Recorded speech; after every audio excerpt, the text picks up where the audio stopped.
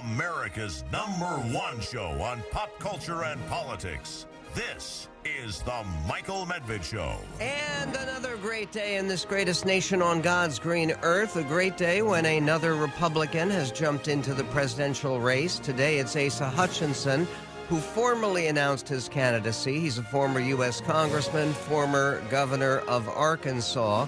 And he is running as one of the Republicans in this race who is most outspokenly critical of Donald J. Trump. Speaking of critical of Donald J. Trump, how about criticism from the left against Kamala Harris?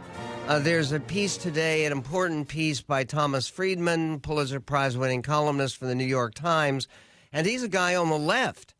And he is basically saying that Kamala Harris could wreck the country if she remains on the ticket with Joe Biden and nothing is done to improve her approval rating, because she would hand an election victory to Donald J. Trump. And speaking of which, if he wants to beat Kamala Harris, and he really does want to beat Joe Biden, should he think about selecting his own running mate early, because Kamala Harris is right there on that ticket? And speaking of running mates, there are a number of interesting people who are now running for the GOP nomination. Some of them are little known, like Vivek Ramaswamy. People are beginning to get his name down right.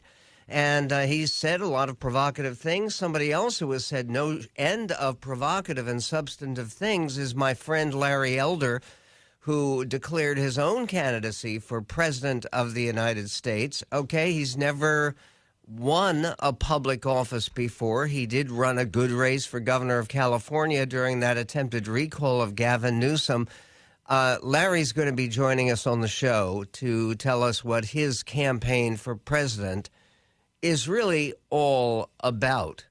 1-800-955-1776 is our phone number. There is so much going on, and so much of it has to do, of course, directly with the campaign as it is unfolding. One of the pieces that I think is most important and most relevant to what is happening in this campaign is a report over at National Review by Dan McLaughlin, and it's about President Trump trying to end the game before the voters get involved. And this has to do with President Trump's statement yesterday, which we talked about, saying that he may not want to debate, that Republicans are talking about getting together for presidential debates, particularly with all of these candidates, some of whom are excellent at debate. And I know that because I've debated him, among other things. Larry Elder is going to be very, very formidable in any debate coming up. But Trump said yesterday that because he has such an insurmountable lead, that maybe they shouldn't have debates after all. And here's what part of it says. It is hard, writes Dan McLaughlin in National Review, it is hard not to see a fear of Ron DeSantis animating everything Donald Trump does these days. Combine that with Trump's general modus operandi of crying foul in advance of anything he expects to go against him, while declaring victory before all the votes are cast, and you get what is happening right now. First, we had Trump's preposterous effort to deride Republican governance in Florida, and Trump intimidating people such as Steve Daines, who's the senator from Montana. He's the chair of the Republican Senatorial Committee, into endorsing him while touting himself as the bête noire of the establishment. Now Trump is musing about pulling out of the debates on the theory that his lead is insurmountable some 9 months before the first vote is cast. And by the way, it's just 3 months until those debates would be taking place. One of the elements on Twitter, it says, just in, Donald Trump has released a new statement on Truth Social with reasons on why he should not be forced to debate anyone in the Republican primary. So he's going to drain the swamp, but he can't handle a debate that may be a little challenging. Well, there's more on this, and this is actually more directly serious than the debates. Charles Gasparino of Fox Business, he's one of the people who is not getting fired or questioned. He's there and is a stalwart at Fox Business. He reports that Trump plans to go to Tallahassee, that's the state capital of Florida, to whip votes against a bill to amend Florida's Resign to Run law. Okay, Florida has this law, which is suddenly becoming very relevant, that says that if you're going to be running for another office and you're sitting there and functioning as governor, you have to resign before you run for that other office. Which would mean that Ron DeSantis would have to resign his post as governor of Florida, a post that he won so overwhelmingly in the last election, and basically leave his term, his new term that he just won, giving away almost 3 years of it. Ron DeSantis needs the law changed in order to declare a presidential candidacy without having to quit his job as governor. Trump may picture himself repeating the Barack Obama playbook of winning elections by getting his opponents barred from the ballot. But personally, going to Tallahassee would also be a risk. If Trump picks that fight and loses, he will come out looking smaller.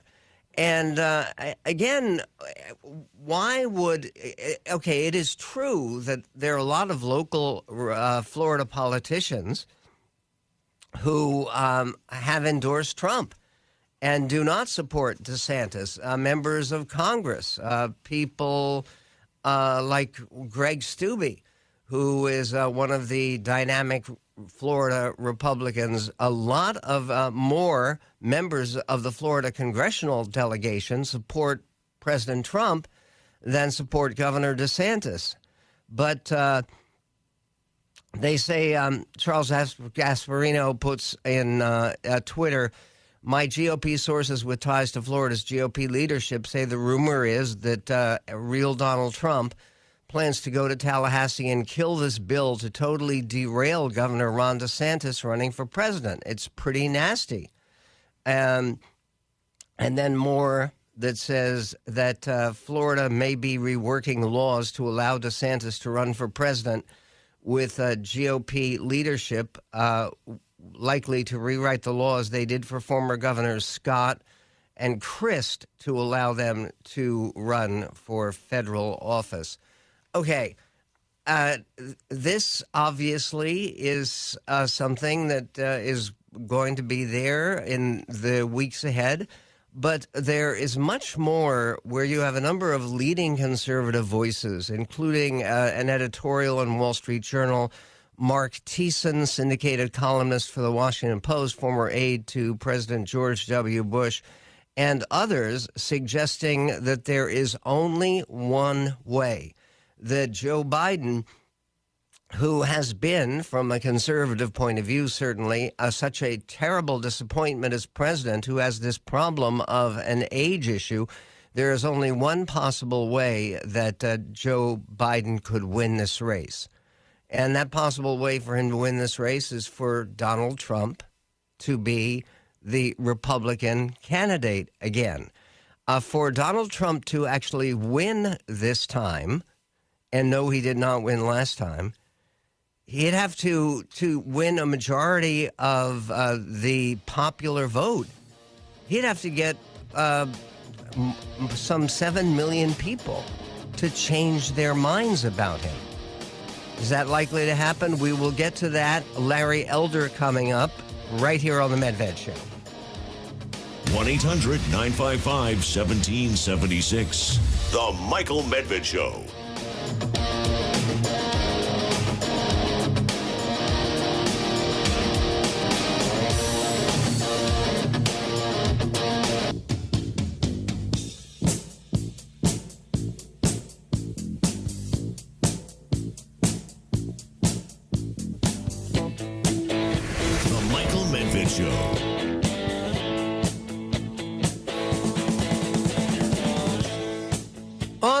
Michael Medved Show. Larry Elder joins us at 12:30, and I believe he is going to be using as his campaign slogan as he runs for president, "We've got a country to save." And the idea that the Democrats are so radical on so many issues is one of those ideas that I think is animating a number of Republican campaigns, including the new campaign for Asa Hutchinson, who just formally announced his campaign for president of the United States down in Arkansas. Now, he is somebody who has some electoral experience, 2 terms as governor of Arkansas, which, by the way, as a small state, in terms of population, Arkansas has produced a president recently, obviously Bill Clinton, and a very serious candidate for president 2 times, Mike Huckabee.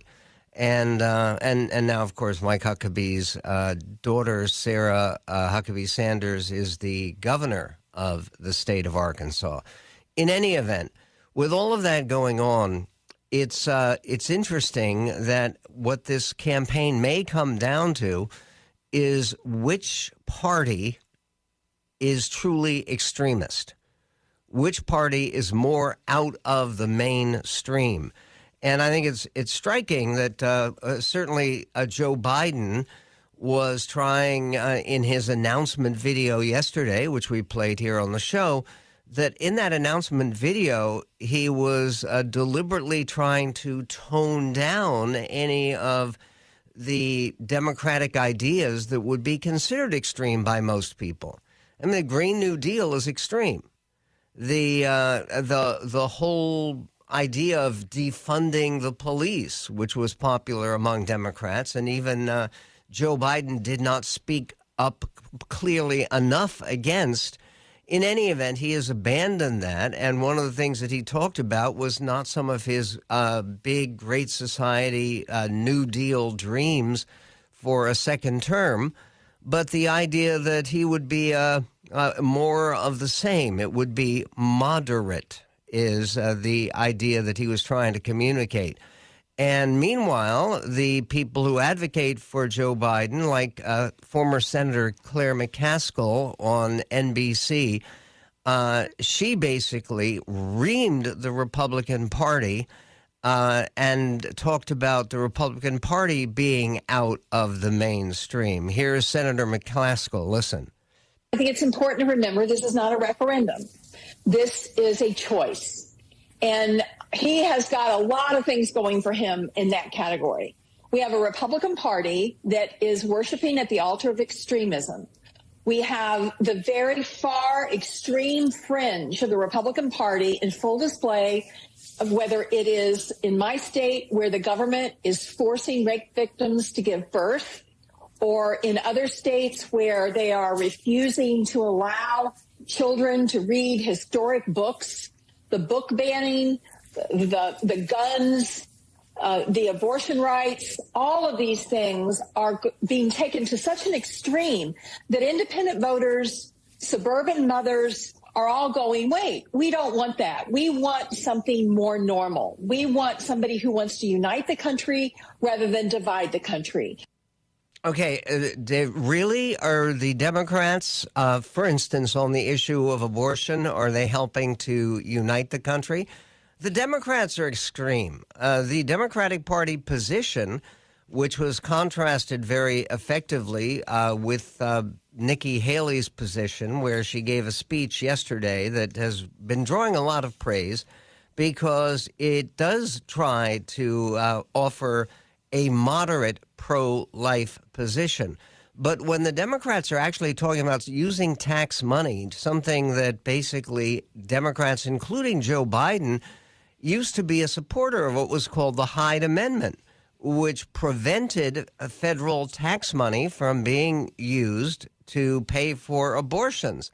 Isn't it an extreme pro-abortion position to want to fund abortions and to favor abortion on demand right up until the last moment, to oppose born alive bills? In other words, if an abortion doesn't work or there's a problem with it and the baby results and the baby is alive and breathing and beating hard and outside the womb, basically saying that you ought to have a choice to be able to kill the baby right there. Isn't that an extreme position? And when you talk about the concern with trans athletes, with integrating female sports, there's a great story, which we will get to later in the show, about a runner in the London Marathon, a male runner who admits that he is a male who has transitioned. He's going to have some surgery, but he hasn't had it yet. But he finished ahead of 14,000 women. And he's a pretty good runner. But at a marathon runner, the position that basically it is wrong to allow women only for women's sports, that isn't extreme. And when they talk about censoring books, what the left is talking about is not simply, it's not censoring books that they oppose. What they oppose is their attempts to basically fill children's minds with anti-American propaganda and suggesting that America wasn't really founded in 1776, that the country was really founded on slavery, and that has been the most formidable and the very essence of American existence for all that time.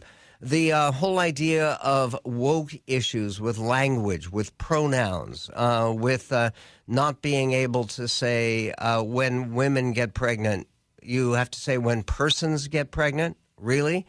That isn't extreme. I mean, this is one of those issues that is going to be crucial when the election comes up. And again, I think it does go to the point that Joe Biden is walking away as quickly as he can from, and his announcement video showed that, from the more radical ideas of the Democratic Party. Meanwhile, there's a piece by Karen Tumulty, and she says this. She's a deputy opinion editor at the Washington Post. She says she voted for Biden last time.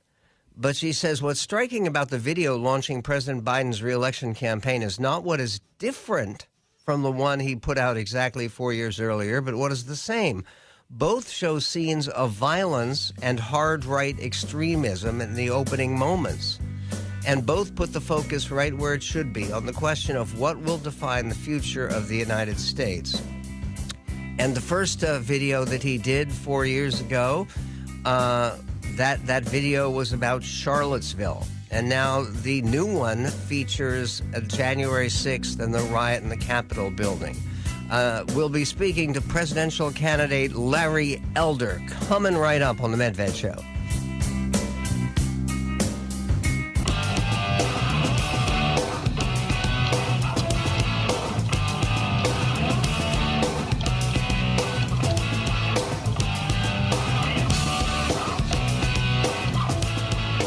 And on the Michael Medved Show, there is so much attention on the increasingly bitter competition between Donald Trump and Ron DeSantis for the Republican nomination for President of the United States. It's easy to forget that there are a bunch of other alternatives.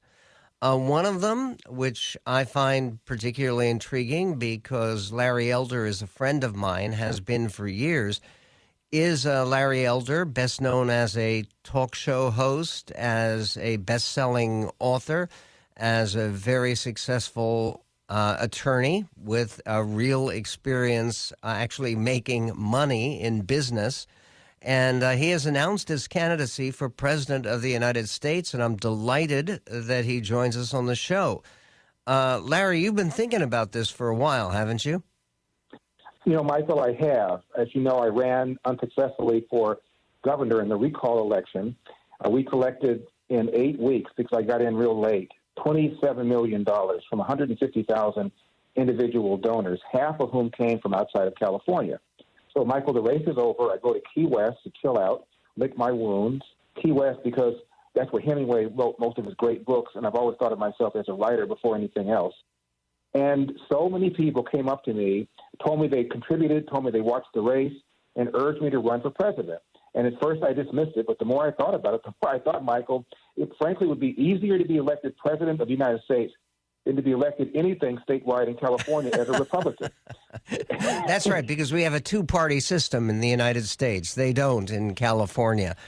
Larry, you've said positive things, and I know that about President Trump. You've said positive things about Governor DeSantis.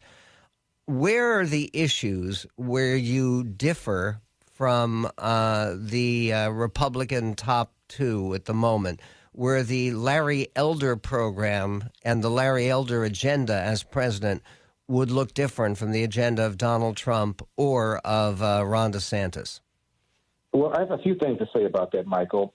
I think on our side, meaning Republican side, there are kind of two positions. Those who love Donald Trump and those who love Donald Trump's policies, what he did as president, but either don't love Trump personally or don't feel that enough people will support him in the general, that if he gets the nomination, he will lose.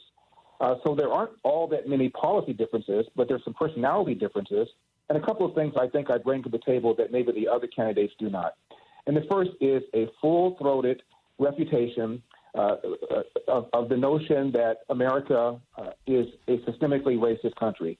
As you know, the Democrats take that knife and put it in the mustard jar of racism and smear it over every single issue they can in order to create the notion that America is hostile to black people. So black people vote 90-95% for the Democratic Party because they have been successful in marketing themselves as the party of social justice and equity.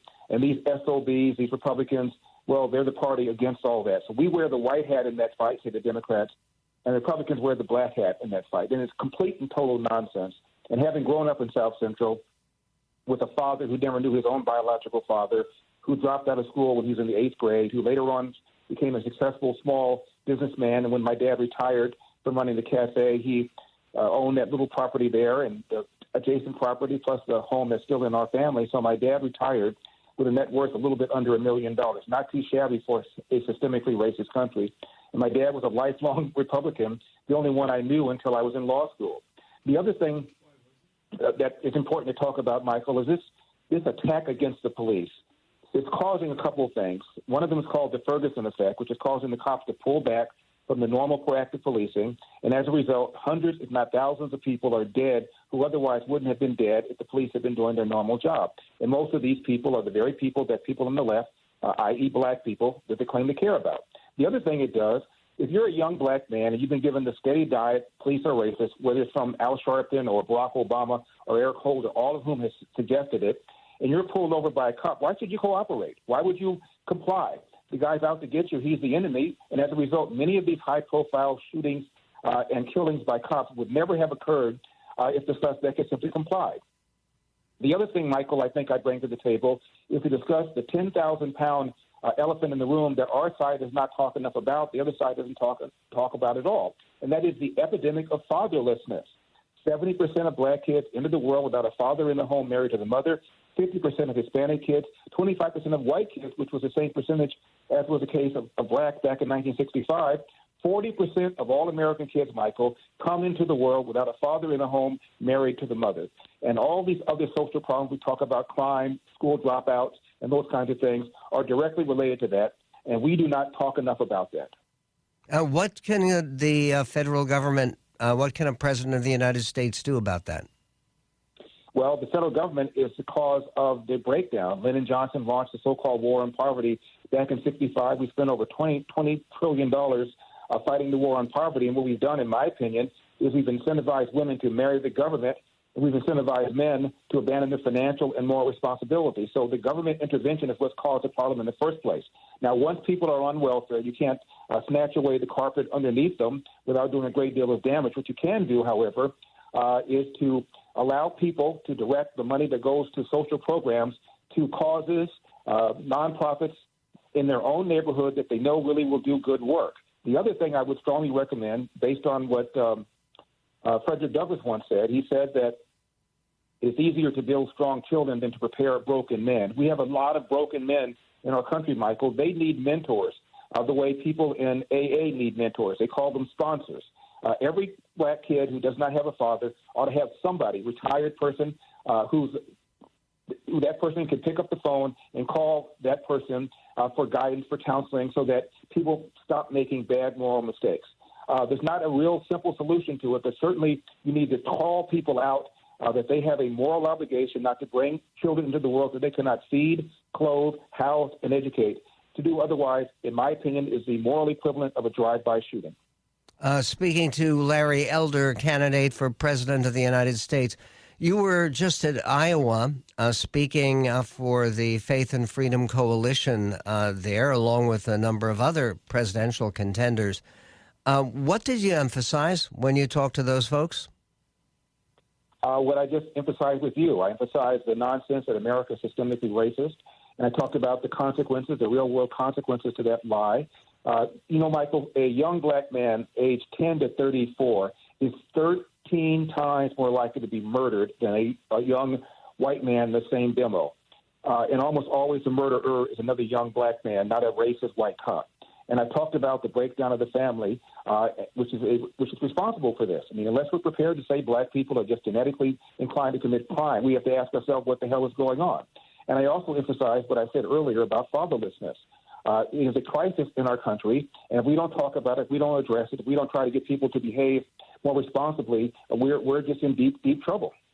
And we have all sorts of deep, deep trouble confronting the rest of the world. Given the fact that I know you believe, because we've talked about it actually, that China is a real threat to the United States, do you support the general Republican point of view? And we will get to it in just a moment with Larry Elder. Do you support the point of view that we do need to spend more on defense? We do need to modernize our Navy, that we do need to make sure that Vladimir Putin doesn't win his war in Europe that he has launched against Ukraine with so many war crimes on the table. We'll get to that. These issues didn't come up so much when Larry ran really a remarkable campaign in 8 weeks for governor of California of people who voted against for an alternative to Gavin Newsom. Larry got a full 49% of that vote with literally dozens of candidates there on the ballot. We will be right back with presidential candidate Larry Elder coming up on the Medved Show. Are you feeling tired? Is your stomach upset and you can't eat the foods you like? Balance 7 will change that and bring back your energy. Click on the Balance 7 banner at michaelmedved.com. Use the code MedVed and get $15 off your order, free shipping, plus a free bottle of My Smooth Skin. Money back guaranteed. 1-800-955-1776. The Michael Medved Show.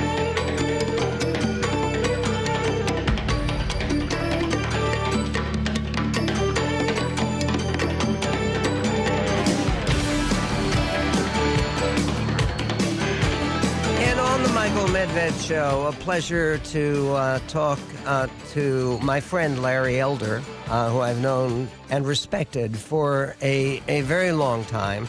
Larry, for people who don't live in California, you may not know some of his political accomplishments, but he received 3.5 million votes in the recall election, where Gavin Newsom actually was able to win the recall. But 3.5 million votes in California in a Republican primary. If you receive 3.5 million votes, the same people who voted for you for governor, if they voted for you for president in the California Republican primary, you'd probably win the state, wouldn't you? I would think so. And, Michael, think about the math here in California. We Republicans are outnumbered 3-1.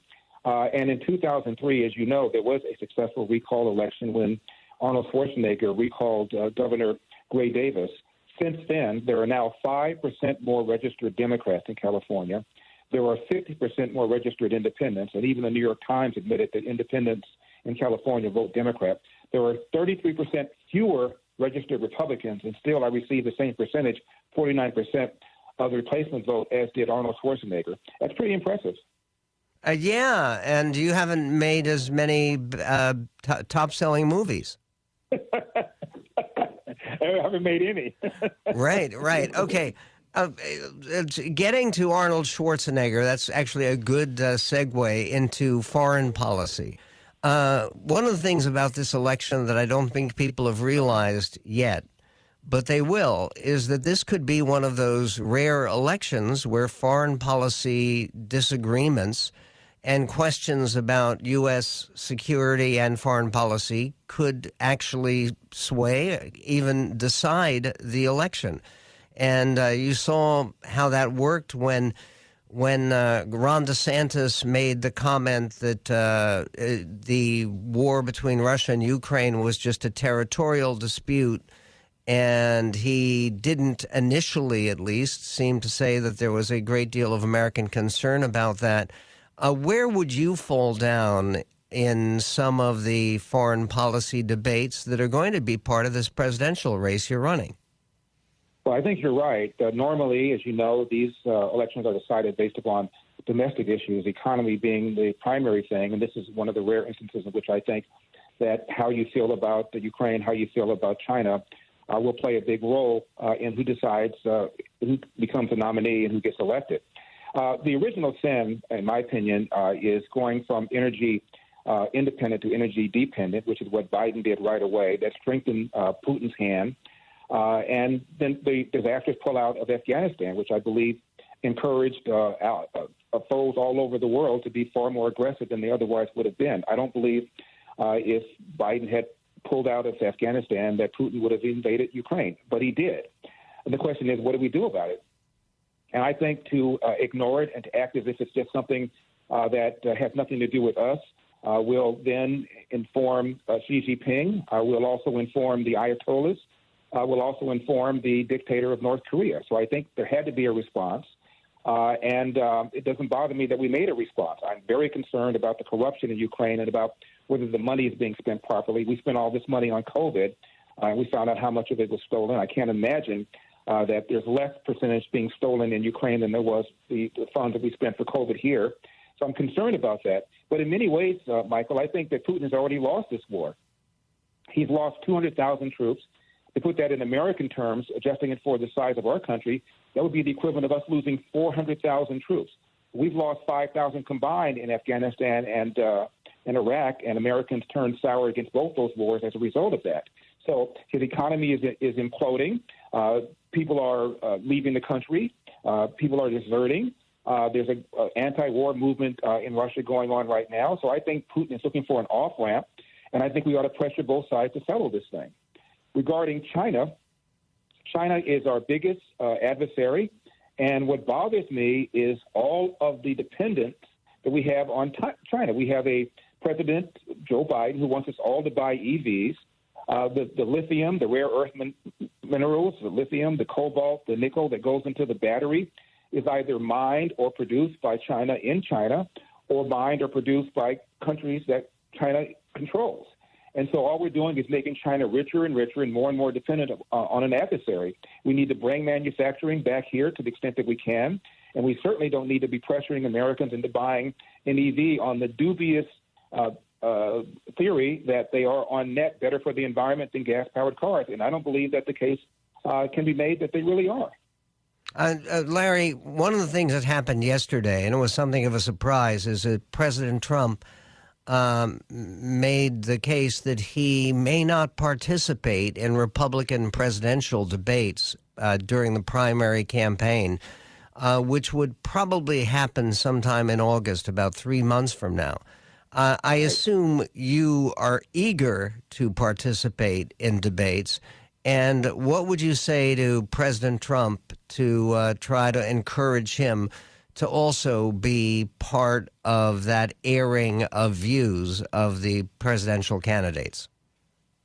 Well, when I ran for governor, Michael, I did not say a single negative thing about any of my Republican rivals, not one of them, not John Cox, who ran against Gavin Newsom in 2018, not Caitlyn Jenner, not Kevin Faulconer, who I understand the party wanted, He's a two-term mayor of San Diego. By the way, I carried San Diego County by 30 points. Not Kevin Kiley, who's now in the House. I didn't say a single negative thing about any of my rivals, and I don't intend to do that this time. The target is Joe Biden and the Biden-Harris administration, what they've done with the border, what they've done in demoralizing the police, causing crime to go up, what they've done with inflation, what they've done with gas prices, paying people not to work. That's the target. So I wouldn't give Donald Trump advice one way or the other. If he doesn't want to participate in the debates, that's up to him. I'm going to be there. I certainly intend to show up. Wouldn't it be, I mean, again, given the fact that we have so many different candidates and so many of them worthy, including candidates who are about to jump in, like Tim Scott from South Carolina. Nikki Haley gave a big speech on abortion. We're going to be talking about it later. Just exchanging ideas, it would seem to me, would be important in terms of determining the future course of the Republican Party. If you talked about one shift in priorities for Republicans that you think would be important not only for winning the presidency, but for building our party on the local level and on the legislative level, what shift should the Republicans look for in the future? Well, I think that we should be encouraging people at every level to get involved. One of the things that was really gratifying about my race is I got letters from all over the country saying, Larry, I know you said you would never run for anything. I know they had to talk you into it. But because of you, I'm now running for school board. Because of you, I'm running for water board. Because of you, I'm running for supervisor. I'm running for commissioner. So I would encourage people to get involved. The only way we're going to take back our country, meaning get it down to the size that the Founding Fathers intended, is for people of good faith and goodwill to get involved. The other thing is this, Michael. We spend way too much money on both sides. You don't win elections by telling people you're going to take things away from them, which is why we don't talk about the unsustainable entitlements. The word unsustainable was used both by Bill Clinton and by Barack Obama. Yet in Joe Biden's speech, State of the Union, he implied Republicans wanted to, quote, take away Social Security because he knows that it's a toxic issue. The fact of the matter is, however, unless we do something about these so-called entitlements programs, the future of our children will be impoverished.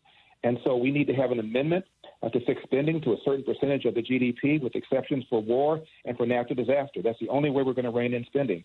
And that will require an amendment to the Constitution, which will require the president to use the bully pulpit to encourage states to agree to hold a convention to do just that. And I will do that.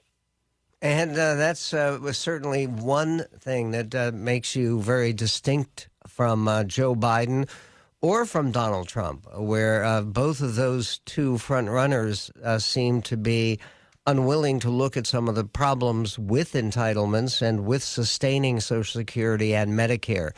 Larry Elder will post information about his campaign at our website at michaelmedved.com. And Larry, I hope as this campaign continues, you'll join us again. And all I can do is wish you Godspeed. And one thing is that candidates are successful when they enjoy their campaigns. And I can only wish you that kind of success, satisfaction and meaning, and continuing to make a contribution as you have for several decades to this greatest nation on God's green earth. For special discounts on history shows, check out MedvedHistoryStore.com.